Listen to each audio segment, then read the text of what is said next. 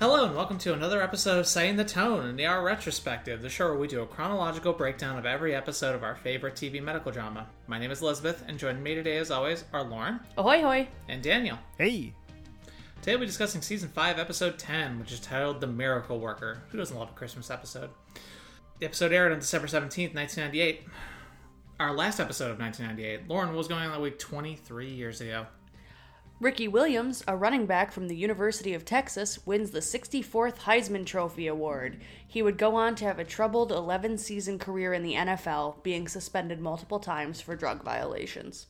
Notably also had one season in the CFL on the Toronto Argonauts. Oh, Ricky. Star Trek Insurrection, the third movie to feature the cast of Star Trek The Next Generation, debuts and takes the #1 spot at the box office. And I'm Your Angel by R. Kelly and Celine Dion is still the #1 song. Yep, Star Trek Insurrection, that classic Christmas movie. Yeah, where someone gets their face literally peeled apart or something like that. Yeah, or what the hell? a man, the hell Daniel's talking about. A man gets his face stretched to death with the most 1998 CGI imaginable. Again, Star Trek Insurrection, not a bad movie, just not. It's not really like worth being a movie. Like, it was just a really long episode of the show, basically. Or isn't that basically everything except for the new Kelvin trilogy, Kelvin timeline movies? At least for the Next Generation cast, like, that was basically always the case, except for First Contact. First Contact was the only like truly good movie they had. The rest of them all were just like, and there's not really a bad Next Generation Star Trek movie. They're all just like really long episodes of the show. Like, it's just it's, you know. And Star Trek Insurrection was probably the like weakest of the bunch, I would say. But as far as what else was on, as you might imagine, being 8 days before the big day, lots of Christmas episodes abound this week. At 8 p.m., Friends with the episode The One with the Inappropriate Sister. Maybe that's a Christmas episode. Who knows? Friends fans, I'm sure, will tell me. At 8:30 p.m., Jesse, for the second time this season, going to the Boo naming convention. If you'll recall, a few weeks ago around Halloween, when it made sense, they had an episode called Boo, He's Back. Well, apparently now, Boo, He's Gone. I don't know. I can only assume with Christmas coming up that this has something to do with Jesus and like resurrection. But that's Easter. That's not Christmas. But I don't know. At 9 p.m., Frasier with the episode Merry Christmas, Mrs. Moskowitz. Lauren, anything? Christmas episode? Sure. Nope. Shrugs abound from this side of the microphone. Frasier rewatch, found dead in a ditch. At 9:30 p.m., Veronica's Closet with the episode Veronica's Secret Santa. And middle fingers abound as well.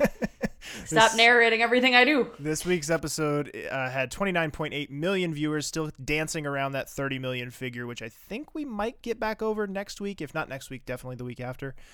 This week's episode is directed by Leslie Glatter, doing her 5th out of 13. Previous one of hers from this season we did was Vanishing Act. And this week's episode is written by Paul Manning, a pretty notable final episode here, doing his 15th out of 15 episodes that he wrote. Previous ones of his, the highlights, I guess, of the ones he did, Night Shift, Sleepless in Chicago, and Blizzard. So some pretty big ones in there. And we may have mentioned this on a previous episode that he did, that he wrote, but he did actually pass away in 2005. So this is his... Oh, I forgot about that. Yeah, this is his last thing he did on the show. So and I also wanted to note no Genie this episode for the 3rd time this season. 3 out of 10, no Genie. Weird. Could they be prepping her exit? So with that, our Previously On is brought to us by Carter this time, and we open with Doug and Carol talking about plans at her mom's house after church. And they're going Christmas caroling with her uncle, and Doug doesn't want to go to Mass. He's agnostic or an atheist. He says, everyone looks at me with those dirty looks like I'm a pagan. He's not going to change who he is. This is a through line for the episode.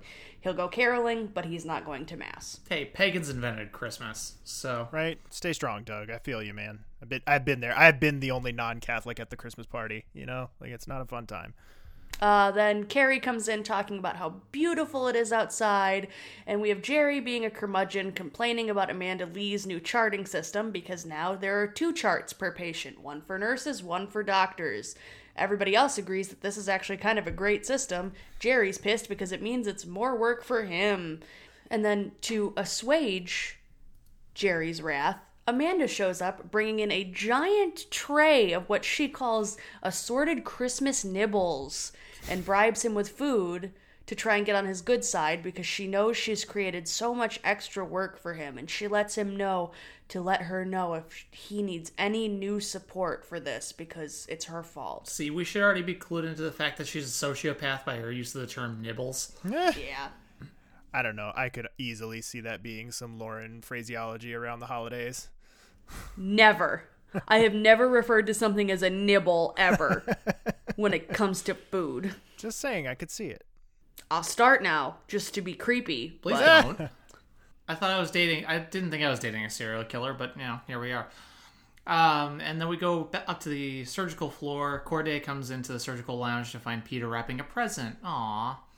And it's for her. It's a T.S. Eliot book because she mentioned she liked him when they were still together. So, and Peter was like, I don't know what the fuck else I'm going to do with this thing. May as well just give it to her anyway. And we learn that it's Christmas Eve, and Peter's trying to get out early to go see Reese. An admirable goal. Corday bought a ticket. Corday was so desperate to do something on Christmas Eve that she bought a ticket to the Surgeon Society Gala, where she'll be sitting with Romano at the table. Yikes. That is some true desperation right there. And he shows up right then to talk about what you should wear. He says something short and off the shoulder would be ideal. I feel like he's really dialed it up lately. Yeah, just a little bit. And asked Peter to cover his teaching rounds. And Peter's like, what the hell? And Romano's like, I get to have a life and you get to have a special place in my heart. Whew. It would all get fucked. It would almost be intolerable if you didn't know what was going to happen to him by the end of the episode. Like it would almost be too much to take. But we go from there right into the intro, in with more bangs. 10 for 10 on the bangs so far this season. Coming out of the intro, Mark comes in. We learned that his car died on the Dan Ryan Chicago desk. Yes, that's the south part. So the major highway that runs through Chicago, that land area, is 9094. Mm-hmm. The southern part of that, the southern part of it that eventually branches off into, I believe it's 94 that branches off, and it's still called the Dan Ryan. Is called the Dan Ryan Expressway, and then the northern part is called the Kennedy. So, do we know who Dan Ryan is or why he got an expressway named after him? No fucking clue. All right, cool. We learned that Jen sent Jerry a Christmas card, and that they've apparently been doing this for years, which I really like as a headcanon. I think that's adorable. That like Jen and Jerry are like secret besties. I do want to know. So there's a little bit of gossip here between Jerry and Lydia about some of the good news in her newsletter, and I do want to note there was a little continuity note here because they mentioned that Jennifer just made partner at her firm. And I would like to point everyone to a conversation between Mark and Jennifer in season 8, where she says that she just made partner, ostensibly three years from now. So maybe it's at a different firm? Could be at a different firm, maybe. But I think once you make partner, you're kind of in. I'm sure Jake will probably clue us in on this. But like once people, maybe they were desperate and made her partner just to attract some different clientele. Maybe so, but it could be, and then it all fell apart. Could be just a potential continuity hole there. But we then go to the requisite beating over the head that it's Christmas scene, where Carter is reading a Christmas card in the trauma room with Lucy. Patient's name the patient who sent him the card is named Emily Rapella, but he does not remember her, and that name doesn't strike any memory with me, so I don't think it's meant to be anybody we're supposed to remember. But first time this episode, Lauren. Whose films are those? There's not even a patient, guys. You got to turn these rooms around better. Well, maybe they're in the process of turning the room. Who knows? I don't think so. Yeah. But Lucy and Carter are talking about their belief in God, which comes up a lot this episode. There's a lot of God talk in this episode. I mean, it's a Christmas episode. Yeah, it is. It is. And then Corday offers to start the pre-ops so Peter can save some time and still potentially get out to see his family. We start off with Mr. Gardner, who turns out has a good MRI. His cancer hasn't expanded, and this is the guy. I cannot place where else I know him from. Maybe I just remember this episode because for some reason this episode sticks out in my mind. And I'll go into that later. Same. But it's probably just here. But who plays this gentleman? Yeah, he has a very distinctive voice, or maybe not even voice, but just like cadence. Like the way he talks is very kind of distinctive. And yeah, he does have sort of a very recognizable face. And his IMDb is not like super remarkable. The actor's name is Tom Amandes. He appeared in stuff like The Long Kiss Goodnight, Everwood, and the miniseries From the Earth to the Moon. I'm just showing Lizzie things on his filmography to see. Okay, he was on Grace, according to Wikipedia, so maybe I remember seeing him on there. Who the fuck knows? Anyway, he has to have his prostate removed. Fun times. And apparently Dr. Romano did not talk to him about potentially losing sexual function, and it's a pretty high chance that he's going to lose that, about 75 to 80%. So Corday tells him to consider visiting a sperm bank so he can still have children in the future if he chooses. And then Jerry goes into the lounge and finds Amanda Lee in Mark's locker. Totally normal.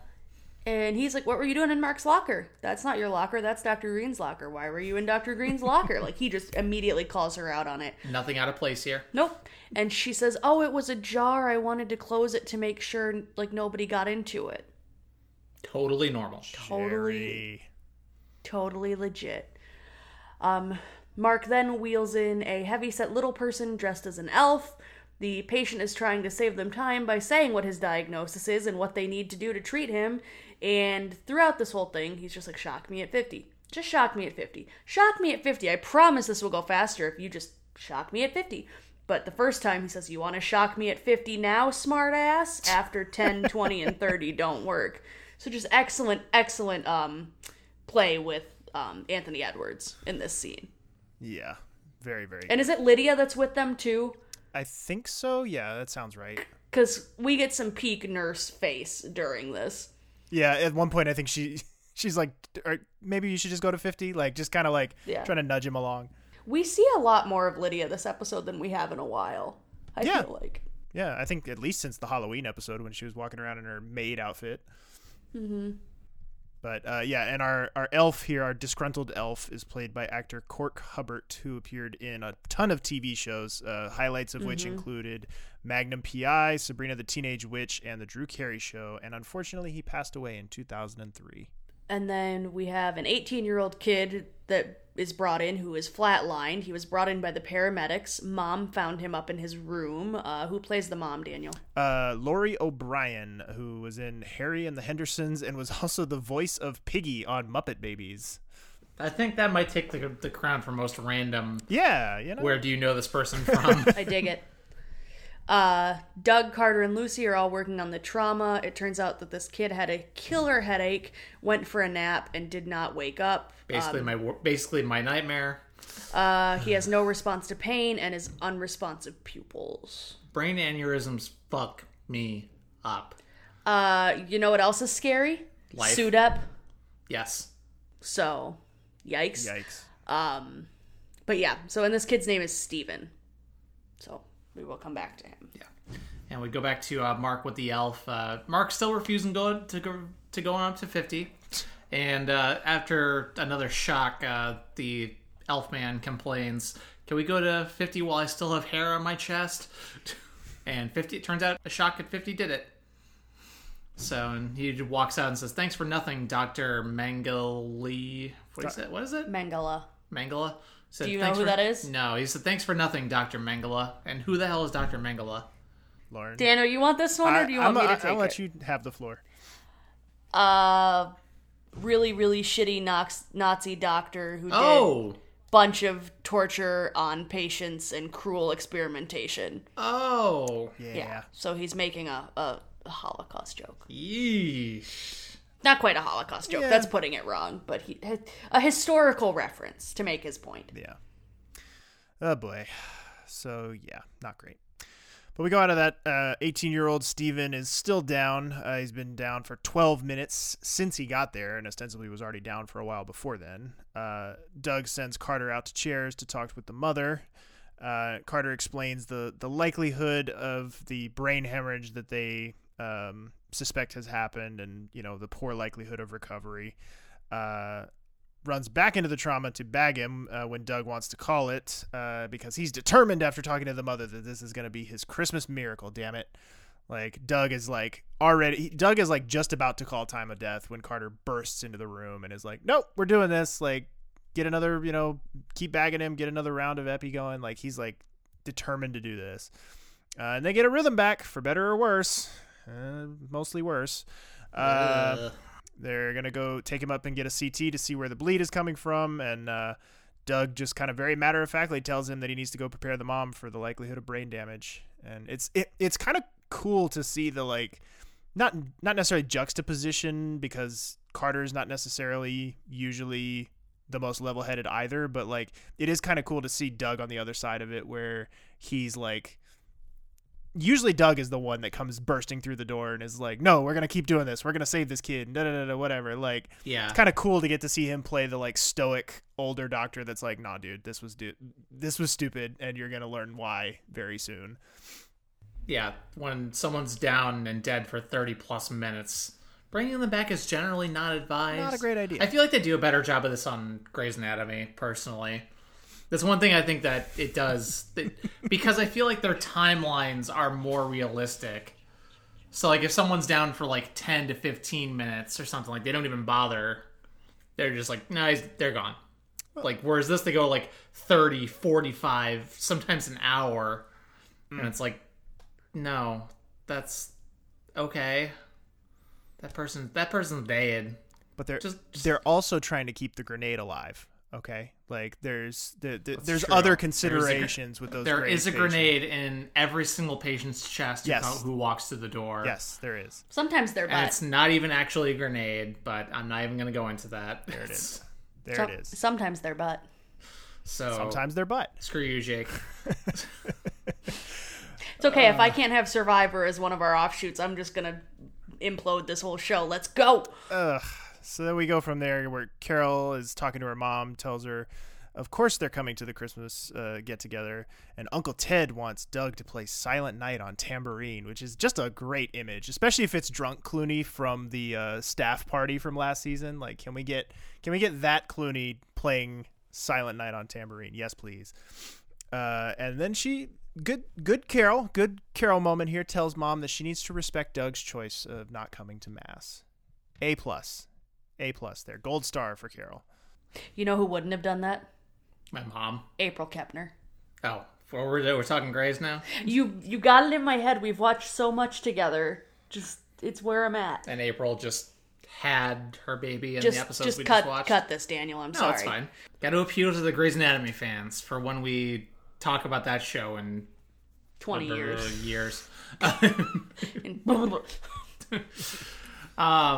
Then Mark is headed out to the Roach Coach, but oh no, his gloves are missing. And Jerry says Amanda took them because she was rooting around at his locker. It's a fair assessment. And Carrie tells him he's just doing it because he's mad about the shirts. Okay, can I petition to rename this episode from The Miracle Worker to Jerry gets gaslit by every single person in this goddamn place? Yes. Jerry, this is such a gold Jerry episode. I just love how hard Jerry has her clocked and no one believes him. It's the same as when Scottie Pippen came and nobody believed him. Nobody believes Jerry. Jerry who cried wolf. But then Lizzie tells Benton she's finished his pre-ops and Benton may make his dinner after all. But then Rocket shows up with another patient that he insists Benton takes because he's too busy and he has to have a social life. We go back to Steven, the 18-year-old. He is brain dead. He has type AB blood, which is 2% of the population, so he's not even a great candidate for a donor. And Nurse Shirley tells Lizzie that David Gardner is having an MI, and they're taking him to the ER. Oh no. So let's head out after that, let's head out to the Roach Coach, where Amanda and Mark are having an odd conversation. Hey, I just took an unusual complaint. An elf with an attitude claims you tried to torture him with the cardioversion paddles? We differed over treatment strategies. I wouldn't quite call it torture. I know. I read the chart. It's clearly a nut case. I just want to make sure you were all right. I'm okay. Although, to be perfectly honest, I could have handled it better. I'm a little off my game today. Blame it on the holidays. Is it a rough time of year for you? Not usually. My ex-wife, she sent out this newsletter saying how happy she is. I can't help but seeing it as her way of saying, hey, look how well I traded up. I got it. Thanks. Yeah, it's a tough time of year for me, too. Really? This is the first Christmas since my brother committed suicide. Oh, geez, I'm sorry. Yeah. It's one of those apocalyptic cult things, you know, the guys with the sneakers? Oh, yeah. I thought that was a couple of years ago. Well, he missed the big event, so he decided to follow on his own. Wow, sorry. I gotta say, you're handling it better than I would have. Well, I credit that to my Grandma Lee. She always said, whatever life throws at you, you have to greet it with a smile. There's nothing as contagious as a positive attitude. You know, I think we'd all be better off if we followed Grandma's advice. Just so you know, the cult that she is referring to is the Heaven's Gate. I was gonna say, yeah, the Heaven's Gate guys, yeah, with their brand new Nikes and their Kool-Aid. It wasn't arsenic. I don't think it was. I thought that was the arsenic in the Kool-Aid. Maybe it was, yeah. But they definitely drank some kind of concoction that killed them. And they all, like, put blankets over their face. It, like, the news footage of it is really creepy because, of course, there's no blood or gore, so they just showed it on the news. And, like, there's this room full of, like, cots, basically. Isn't it just, like, a row of cots with dead bodies? Yeah, and there's people just laying on it with blankets covering their faces and brand new shiny white Nikes sticking out from under the blanket. It's a very creepy visual. Yeah. But so yeah, totally normal life that Amanda has led. She's such a good liar though. Like, I know when he's like, "Oh, I thought that was a few years ago." Like, she's like unflappable. Like, just like immediately pivots and adds another layer onto the lie. Like, it's so good. Wow, everything I knew about this was a lie. To kill themselves, members took phenobarbital mixed with applesauce or pudding and washed it down with vodka. Oh, okay. Well, there you go. Who the hell is the Kool-Aid then? What Jonestown I think was Kool-Aid. I don't know. Kool-Aid kind of became the like go-to sort of like shorthand for cult mass suicides. Like, they drank the Kool-Aid sort of. Yep, Jonestown. Yeah. Jonestown was the Kool-Aid. Yeah. Sorry, guys. Detour. This was there. something. Their whole thing was they thought they were like trying to catch the Hale-Bopp comet or something, right? Like, yep. Yeah. Yep. To catch the aliens because they believed they wanted to ascend from. Yeah. And she's such a good liar. She does all of this so convinced and so deadpan that there's no hesitation. Except for how outlandish her shit is, there would be no reason to doubt her. Yeah, like dial it back a little, woman. Like, if you're gonna be a creep, just dial it. You're at like an 11. We should dial it back to like a 6. Well, I think it's clear though that she is some kind of like compulsive liar to where I feel like she has to keep escalating the stakes for herself to still get the kind of rush and the high from it. Mm-hmm. So like telling boring, vanilla white lies isn't really doing it for her anymore. So now she's managed to con her way into this like job, like this big person job, and like is now having to continue to up the stakes further to still get the high from it. I think it's a really well told story, actually. So yeah, that's where you get, instead of being, oh yeah, my brother was killed in a robbery 3 years ago, to, oh yeah, my brother was missed the comet, the mass suicide, and was trying to join him. Jesus. Then we have David Gardner coming into Trauma 1, and I have several questions about this. Why are they bringing him in from the elevator? Why wouldn't Carrie know he's Lizzie's patient? Why wouldn't this issue be handled up in the surgical floor where he was? All of these are answered, but at the time, this is very poorly explained why Nurse Shirley is telling Lizzie that he's being brought down to the ER for a heart attack. Yeah. Because last we saw him, he was sitting in his hospital bed. Totally fine. Chilling up with Lizzie. Yeah. So we would think he's still in her purview. But Lizzie has him doing some slow breathing to try and calm down. Carrie has an epiphany on who he is. He's a famous trumpetist for the symphony.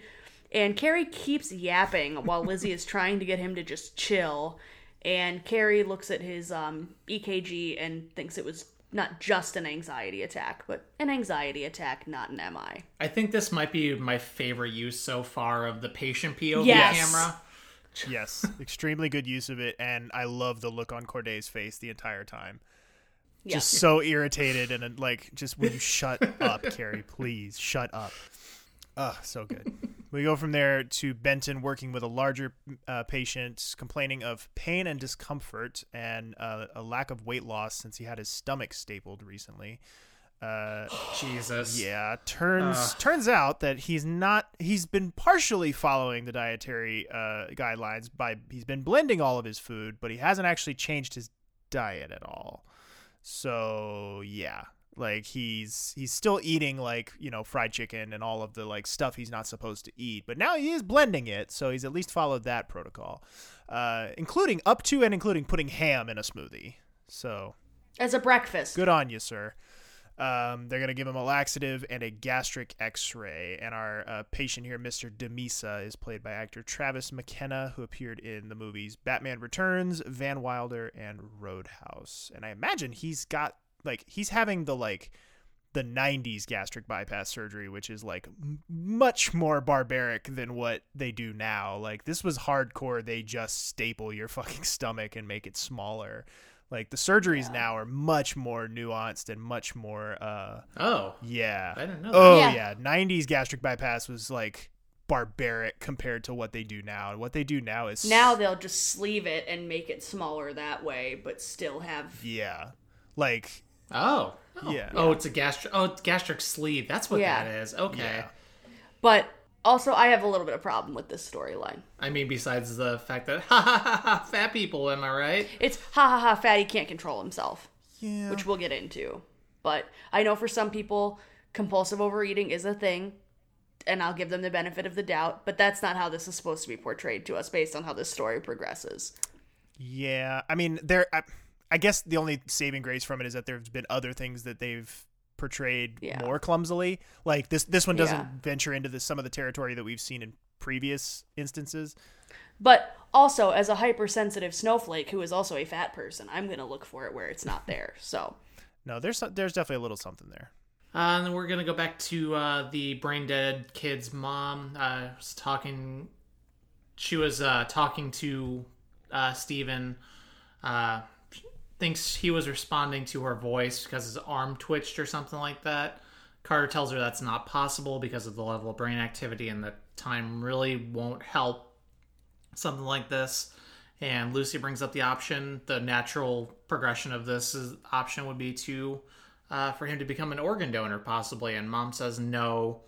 And then Carter, is like, at least if we want to, for the sake of your son and everything, at least sign a DNR so we're not artificially keeping him alive and basically torturing him every time he goes into cardiac arrest.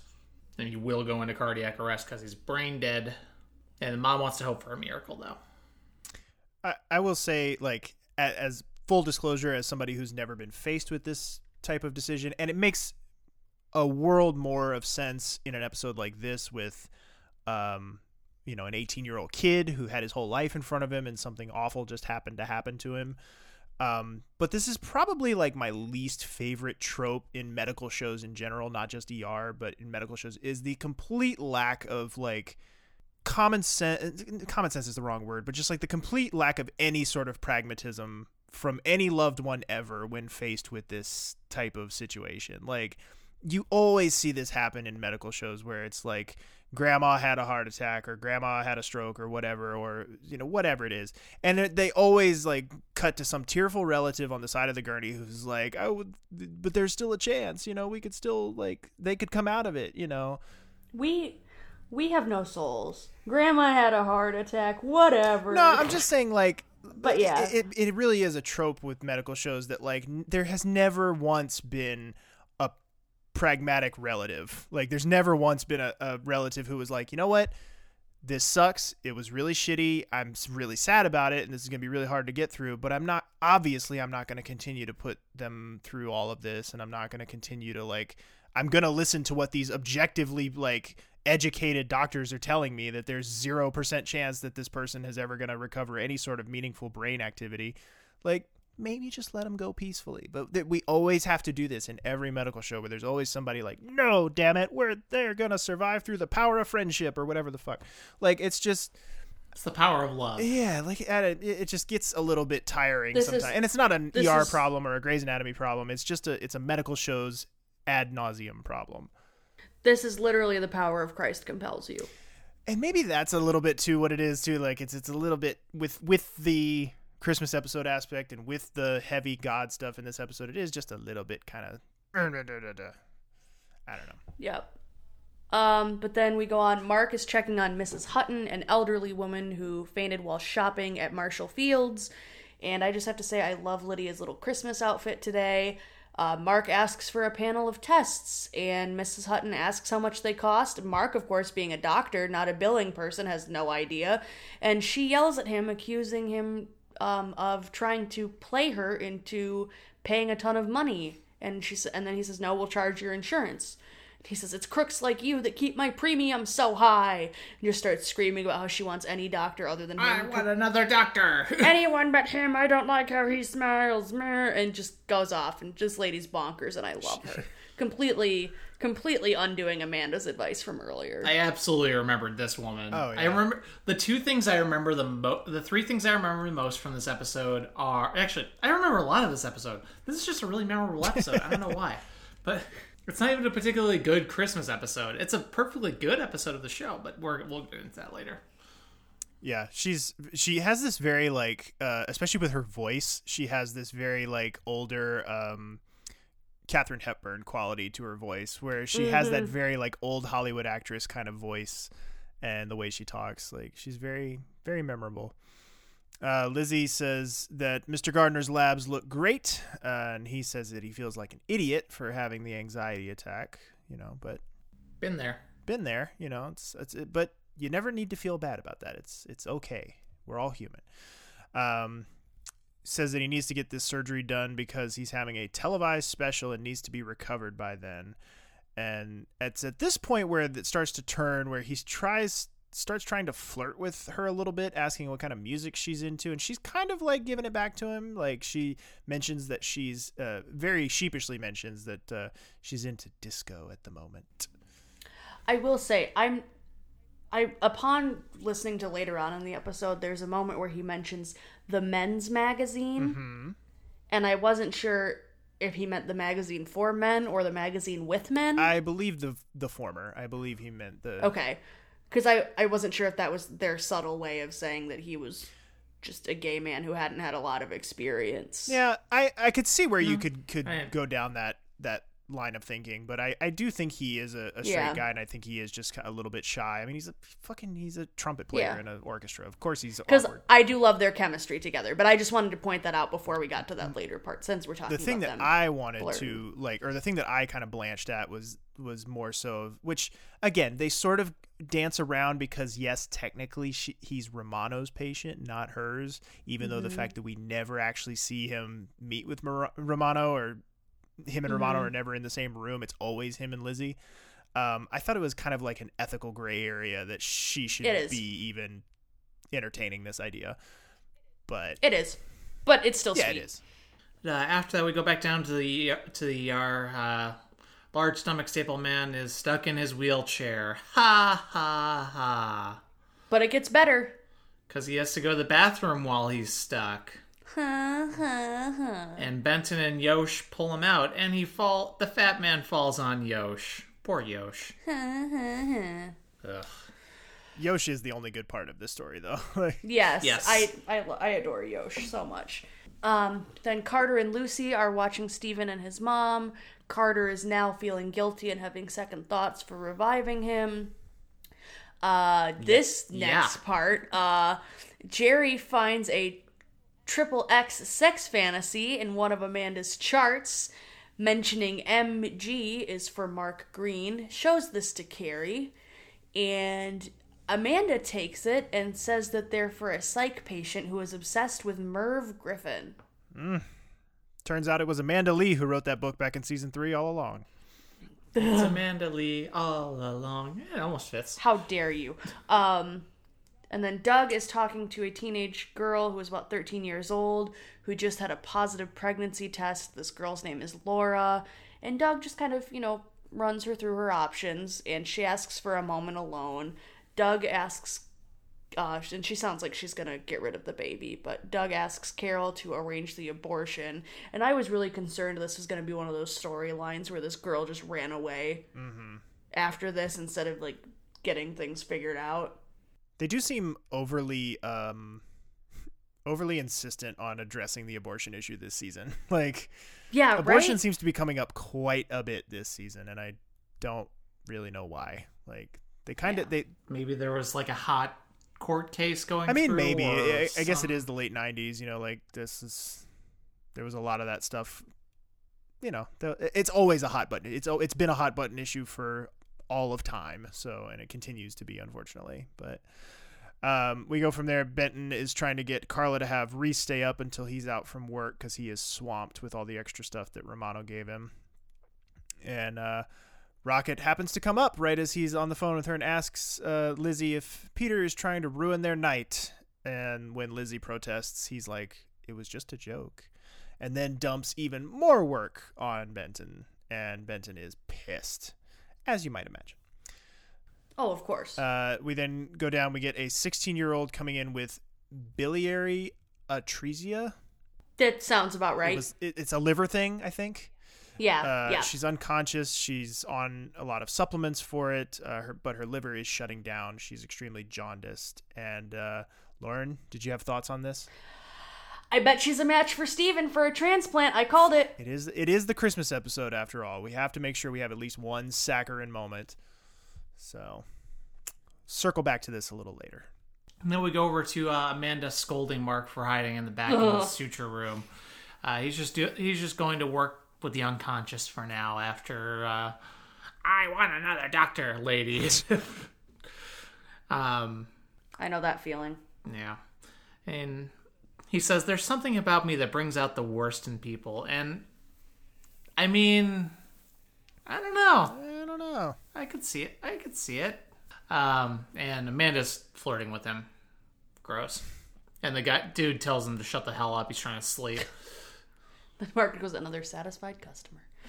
Then Carter is talking to Lucy about it being meant to be that Steven is there at the same time as this other girl. And because we need to have a miracle if this episode's called The Miracle Worker. Yeah. But Mom isn't there to consent to the donation. Shit. And Steven is throwing PVCs, and Mom has signed the DNR, so Carter can't code him to get him back. Or can he? We'll find out. But then Carol goes in to talk to Laura to tell her the doctor is ready to perform the abortion. And Laura talks about how it's a mortal sin and she doesn't know what to do. Laura says her mom will kill her if she talks to her. Carol goes on to tell her that she shouldn't do it unless she can talk to someone because this is a big decision. And Laura ends up breaking down and asks if they can call her mom. And I want to note, although I said that in kind of a voice, really, your body, your choice. Your opinion's your choice. Yeah, absolutely. Whatever. If you think it's a moral issue, don't do one. Fine. This girl is in her right to be conflicted about that. But it's just like Daniel said, they kind of, the last season and a half, they've kind of been putting it on a little bit. A little bit. And Steven's mom isn't back yet, and he went into VTAC, and oh look, Carter doing something highly illegal and could probably get him charged with assault. Taking something out of Mark Green's book. Yeah, and starts to shock him and says, oh, I'll take full responsibility. Nothing will happen to me. I'm a white man. I love how Chooney's like, yeah, like hell you will. Yeah, like, bet your ass you're going to. And Lucy and Chooney both refuse to help. Lucy at some one point even puts her hands on young Steven to attempt to prevent Carter from shocking him. And Lucy says he's only thinking of himself, not the kids. Which, yeah. I mean, at this point, he's trying to make himself feel better. This is not the first time that he has resuscitated somebody with a DNR, but I think it is the first time that he has ever knowingly done it. Yeah, for sure.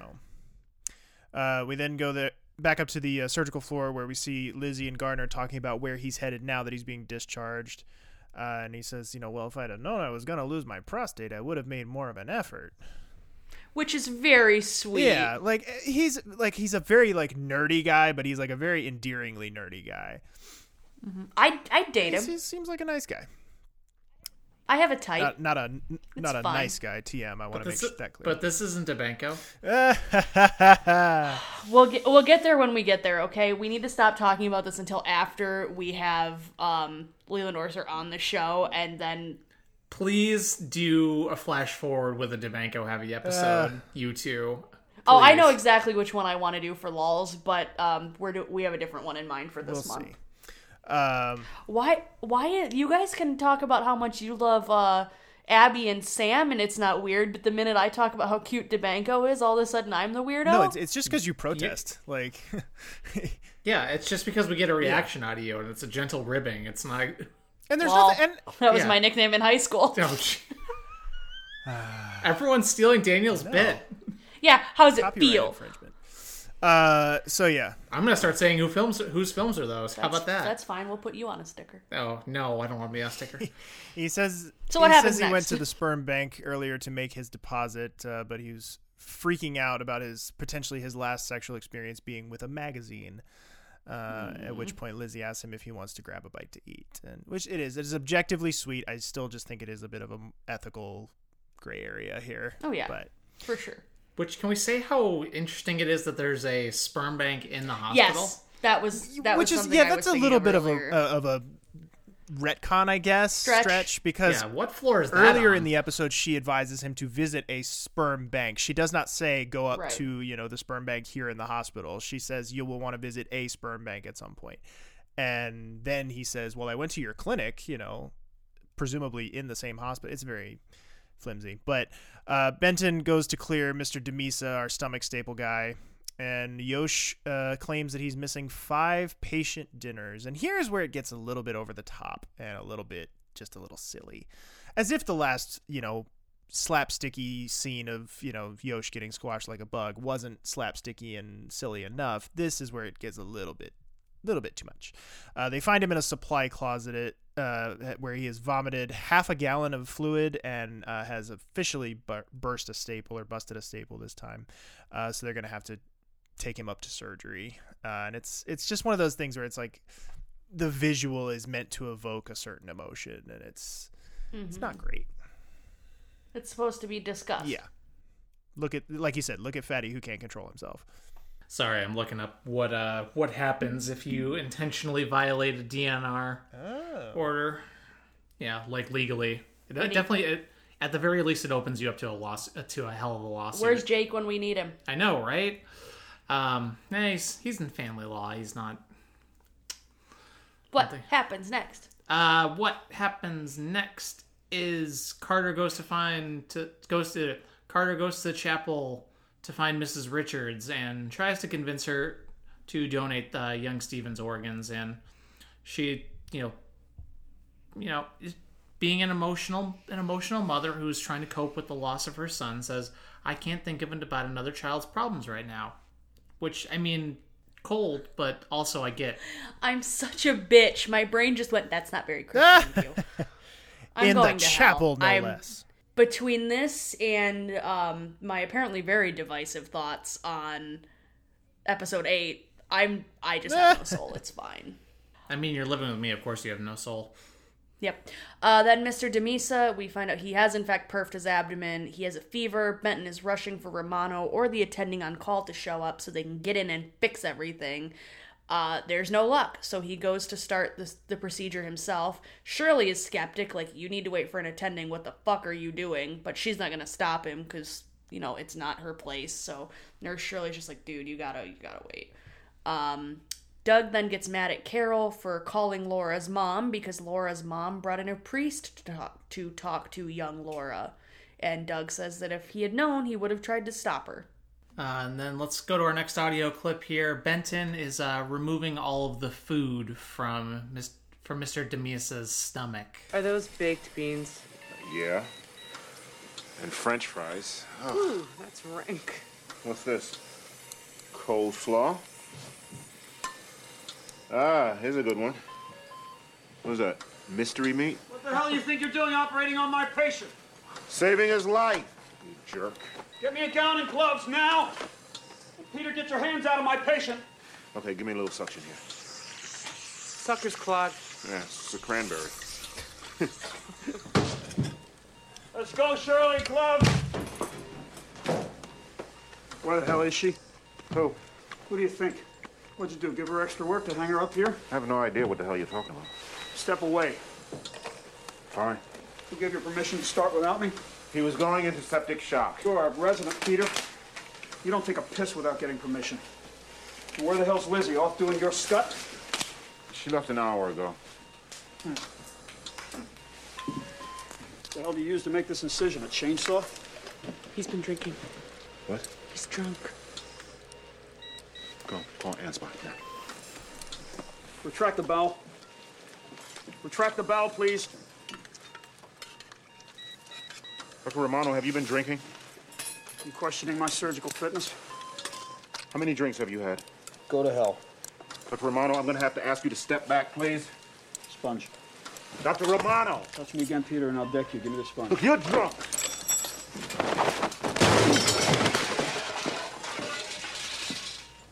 All right, Shirley, give me some clean gloves and a gown. Coming right up. That lovely sound you hear at the end there is Romano just whiffing his punch and like basically falling down and hitting his head on like a tray, I think. Yeah, it's on the supply tray. He hits it on like the bottom of that. Yeah. Also, like, how much of a territorial dweeb do you have to be like, did you assign her other work to keep her from I me? know. Ugh, yeah. Creep factor. Put your dick away. It's fine. He's very drunk. We'll find out just how drunk he was in a little bit. But Assuming, well, I'll get to that when we get to that. I love seeing him get his comeuppance finally, even if it's like self-inflicted. And I really like Shirley in this scene too. Shirley gets to do some actual stuff for a change. Just hey, he's wasted. Yeah, and also too, like, gets to like actually emote a little bit at the end of the scene, not just provide expositional dialogue. Yeah, the silliness of all the food that they're finding. Yeah, it's great. It's the one part where I'm actually okay with this. Yeah, plot. Yeah, it leads to something good because it gives us this. Yep. Yeah. But then, speaking of foodstuffs, Jerry, down at the admit desk, asks who ordered a bunch of stuff for the desk. And it turns out Amanda ordered a bunch of provisions for the impromptu staff Christmas party. Connie calls Jerry a grouch for asking everyone to move stuff off the desk and into the lounge. And Mark's lab coat is now missing. It's a very blink and you miss it line, but it's totally normal. Totally normal. These things happen all the time. ER's haunted. Yeah, in an urban ER. That's fine. ER's haunted. It's so much more like harrowing to watch in retrospect, like when you know where this is going. But it is probably, I think, a very well done story told the first time through. Like, it's kind of like, like watching a movie like Sixth Sense or something where they just drop a bunch of little breadcrumbs along the way. And like, yeah, of course you can see it coming a mile away in hindsight, but at the time when you saw it for the first time, it's like a lot of this stuff is just throwaway dialogue that is not that uncommon to have in an episode. Can that be one of your new movies that you watch this month? Spooky. Sure, yeah. Okay. So then we go to Carter and Lucy talking in the stairwell about him being wrong. Lucy tells him that Mrs. Richards... I'm sorry, just I like that Lucy just talking about him being wrong. Just leave it at that. It's a fair conversation to be had. Sorry to interrupt, but it just made me giggle. Lucy tells him that Mrs. Richards bumped into the girl's family and that she ended up consenting to the liver transplant. And Lucy introduced them. And I guess this is probably the most like Christmas episode thing where Carter calls her an instrument of God, which is... That's a through line from the patient letter he was reading earlier, which is cute. It is. But yeah, they've actually been, for only the second time, I think, this season, actually been pretty civil with one another this whole episode. Mm-hmm. I thought he was going to rip her a new one when she suggested the donor body earlier. There's a couple of there's the a couple of mom. opportunities, you know, for him, like especially when she objects to him violating the DNR, like that Yeah. could have been Yeah. a big potential moment for them to blow up, and it doesn't happen. Which I did look up. It is against the law to do that. You could be found guilty of medical battery. Huh. So, which basically means you're treating someone without their without their express consent. So, like when Mark did that LP on the woman with meningitis? it's. I was only looking in the context of DNRs. Right. Okay, fair. So because Well, I more like meant- reviving someone who has a legal and Enforceable. whatever legal requirements. yeah, I more meant the medical battery without someone's consent part. Yeah. That's more what I was thinking. Yeah. But I was gotcha. just looking in the context of DNR. Interesting. Gotcha. Well, then we go from there. Doug is apologizing to Carol in the medicine lockup for snapping at her. They get a very sweet Doug and Carol moment. I think this is kind of, it is kind of like a, whatever moment, but it's, as we get down the home stretch here with Doug, it's kind of like you're starting to mark like lasts, like, like, is this going to be the last time we see them in the drug lockup having this like one-on-one conversation, which is like kind of been a staple of their relationship over the 5 seasons or 4.5 seasons that they've been doing this. We've seen a lot of these long shots of the two of them in sequence talking, and I don't know, it's bittersweet thinking that like we're getting down to the last couple here. But he's not sorry enough about snapping at her to go to mass, which is another thing I get. But let's round out the with a short audio clip. Benton goes in the surgical lounge and finds Romano. Just finishing up my disciplinary report, recommending that your residency be terminated for operating without an attending. You turn that in, I'll be forced to defend myself. Oh, good luck, Peter. I mean, I'll have to turn in these labs showing that your blood alcohol level was .12. You shouldn't have even been driving, let alone operating on someone. Don't bluff me, Peter. You didn't draw my blood? Not from there. Yeah, that's where I'm like, I don't know if they actually drew his blood or if Benton's just holding papers to scare him, like double bluff. I love how he looks at his like belt line or whatever to like see if he got. Yeah. No, he's totally checking to see if they drew from his junk. That's how I read that. Yeah, same. I love seeing him in I peril. That's just my favorite. Yes. No, I was just like, there's just a fun moment of come up. It's good. Yes. I like it. Good. Yep. Then we go down to the staff Christmas party, and Amanda, stealthy with the Polaroid, gets a picture of Mark, like, "Hey guys, smile," and just happens to get Mark perfectly. And everyone is loving on her hot toddies, and Jerry's just still real grumpy, and it's like, "I just want a beer." Jerry's not buying this shit. He knows. And then we see Mrs. Richards praying over the girl that got the liver. And Carol and Doug headed out and playing in the snow. And I also want to note, I think they've done this before, and this is the first time I've noted or commented on it, as they're walking out of the ambulance bay on like the corner where the street is, there is an oil barrel with a fire and 2 homeless men sitting warming their hands over it. Now I know urban Chicago is bad and there's nothing good that happens here, but we don't have oil drum fires in the by our hospitals. Yeah, typically not.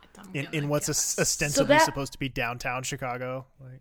Right. Yeah. Like under a highway maybe, but not like in the middle of the street in downtown Chicago. I promise you, if you come to visit Chicago, this is not something you will see. So this took instead of a sign for the episode, this was what caught me. Was I was just like, as it was wheeling out, it was like, okay, it looks perfect with the snow. But then I was just like, I actually thought about it for a second, and I was like, wait, what the fuck? It's one of those things that they don't want you to think about for longer than 30 seconds. Right. It's like, oh, it's cold. Of course there'd be a fire. No. It just it fucked me up. Well, then we go.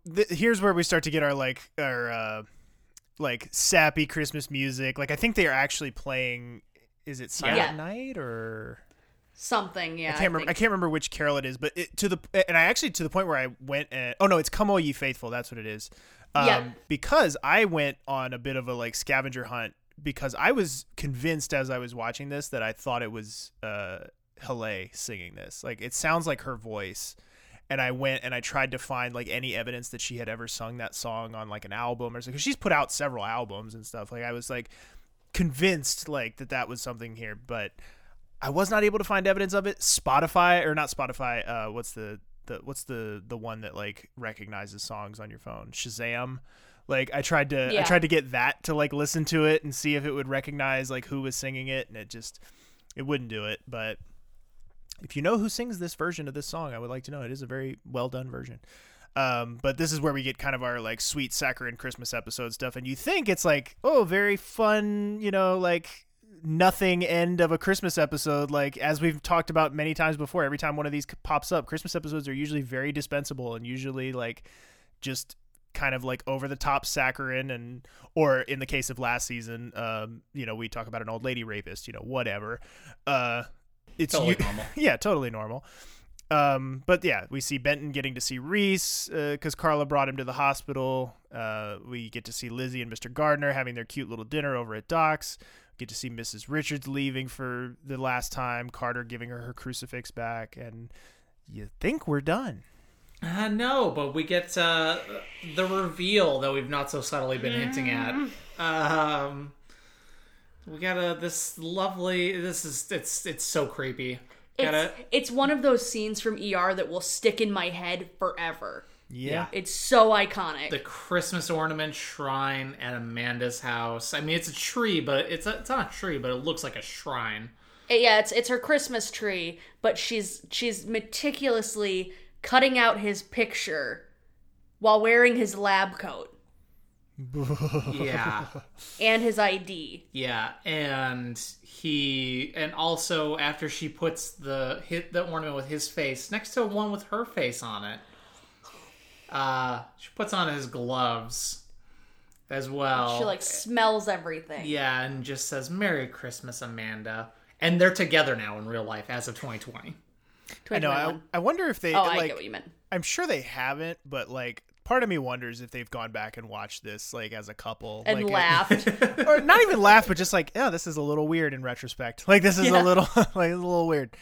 Yeah. Wow. Like, I mean, yes, you're right. Like, they sort of have been beating us over the head with this the whole episode, but I still have to put myself in that headspace of like what I would have felt like if I was watching this in 1998.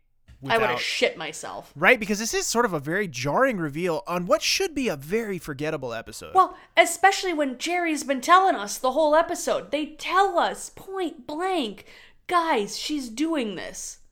Yeah, and also, too, before I get too far away from it, props to her for playing this so well. Yes. Like, she really, like, because all along, we said earlier in the episode, like she plays a good liar very well, but she also plays the she's measured, a little odd, but plays the measured aspects of the character very well. But then here, she manages to, without really changing much of anything about what she's doing, manages to convey this like chilling quality that is just, it sends a chill down your spine even just thinking about it. And it's not like she's like a Dr. Jekyll and Mr. Hyde where she just like rips the mask off and becomes crazy, cackling evil. No, she's like very like dead behind the eyes, and is just she has that really like just unsettling quality to her. Merry Christmas, Amanda. Oh man. So yeah, that was an episode. I liked it. Yeah, it was good. It's probably the most memorable Christmas episode to me, just because of the elf and Romano biffing it. Yeah. And then Amanda Lee. So like there's a lot of memorable scenes, even if it's not like the best put together. It's not the best put together episode. Mm-hmm. But like there's a lot of good stuff going in on there. It just doesn't quite feel cohesive to me. No, it's completely, I think, in my mind, especially now that we're like going through it, blow by blow. Like I remember thinking as I watched it, like it's a good episode, like just a good standard episode, but it's a great Christmas episode.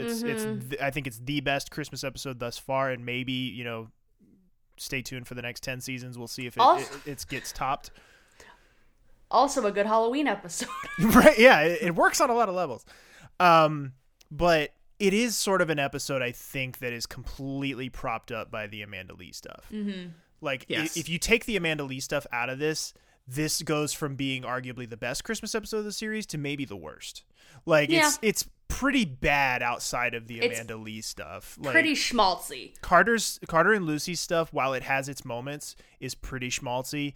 Carol and Doug's abortion detour is quite preachy and quite bludgeoning. And really weird. And really yeah, weird. Has no place in this episode. Yeah, and then, of course, the whole, Fatty has no control storyline could also go. I mean, it leads to something really great, Romano biffing it, but Romano could biff it on any surgery. We didn't have to center it didn't around have to this be guy. a severely overweight patient who's... Yeah. So the Amanda Lee stuff is really the glue that is holding this entire episode together. And it's doing a fantastic job. Like I said, it's taking it from what should objectively be a mediocre to pretty bad episode and turning it into, like Lauren said, one of those images and one of those memories that is just burned into your retinas forever, where you're like, holy fuck. Like, that's a moment that you just don't forget. And this is, I think, the moment where, like, hearing that Amanda Lee's only with us for 4 episodes makes you go like, what? Because this moment is so indelibly like marked in your brain that you're like, how does this only matter for 4 episodes? Yeah. And that this is her third or fourth appearance, I believe. Next week is the conclusion. Like, next week is where we will get the resolution on all this. It's crazy to think about. It feels like she just got here. Yeah. Mm-hmm. So solid. It looks like we all think it's a solid episode all around. Yeah. Yeah. Easy a BB plus. Happy holidays, everyone. What do the listeners have to say about it, Lauren? Oh, plenty. First off, I can imagine.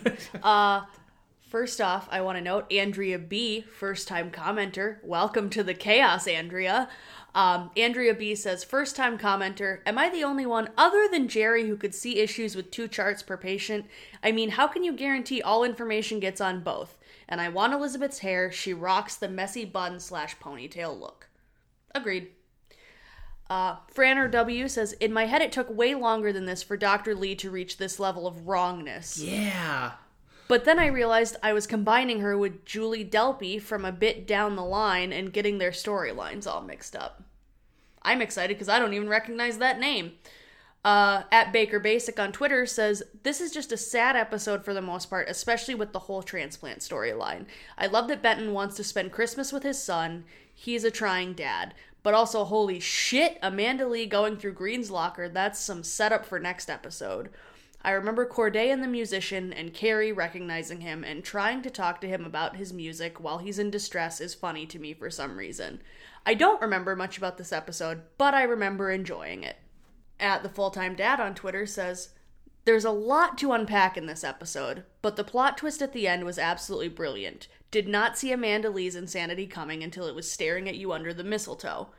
But there are other great story arcs too.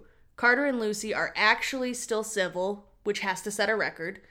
You start to get a glimpse of Benton and Corday's dynamic post-breakup, which becomes one of the show's best platonic relationships.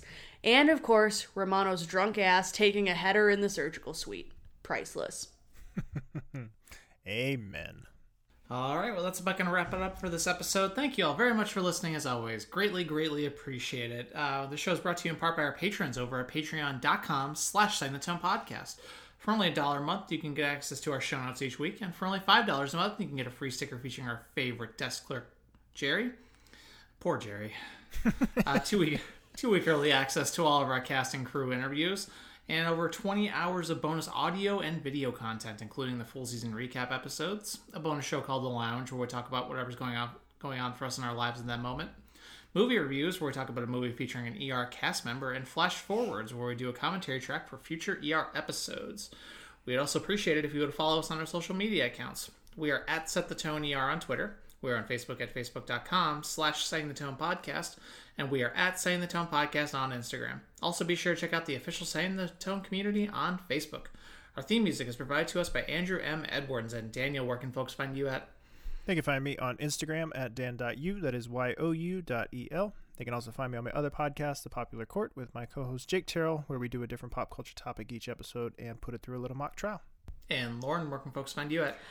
Folks can find me dodging that question by reminding you all to please rate and review us on iTunes if you use iTunes. We would love some extra ratings on there just to help us boost and, get more of you.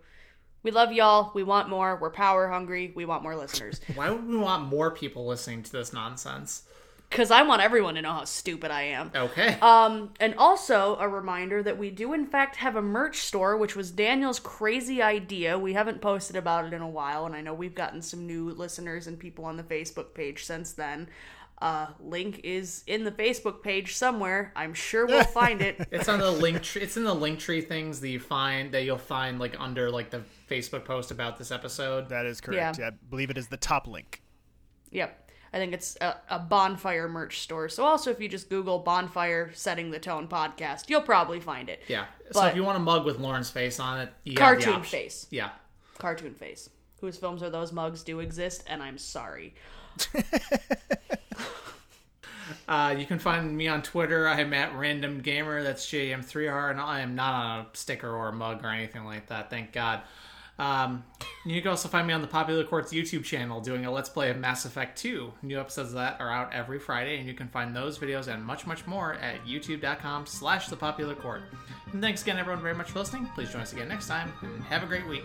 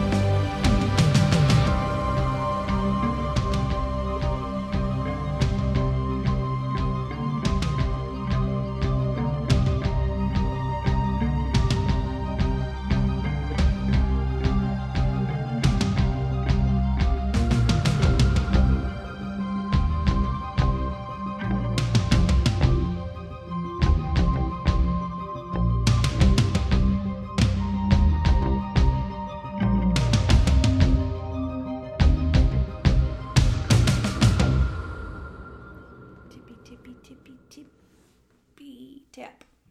And there's the B-roll.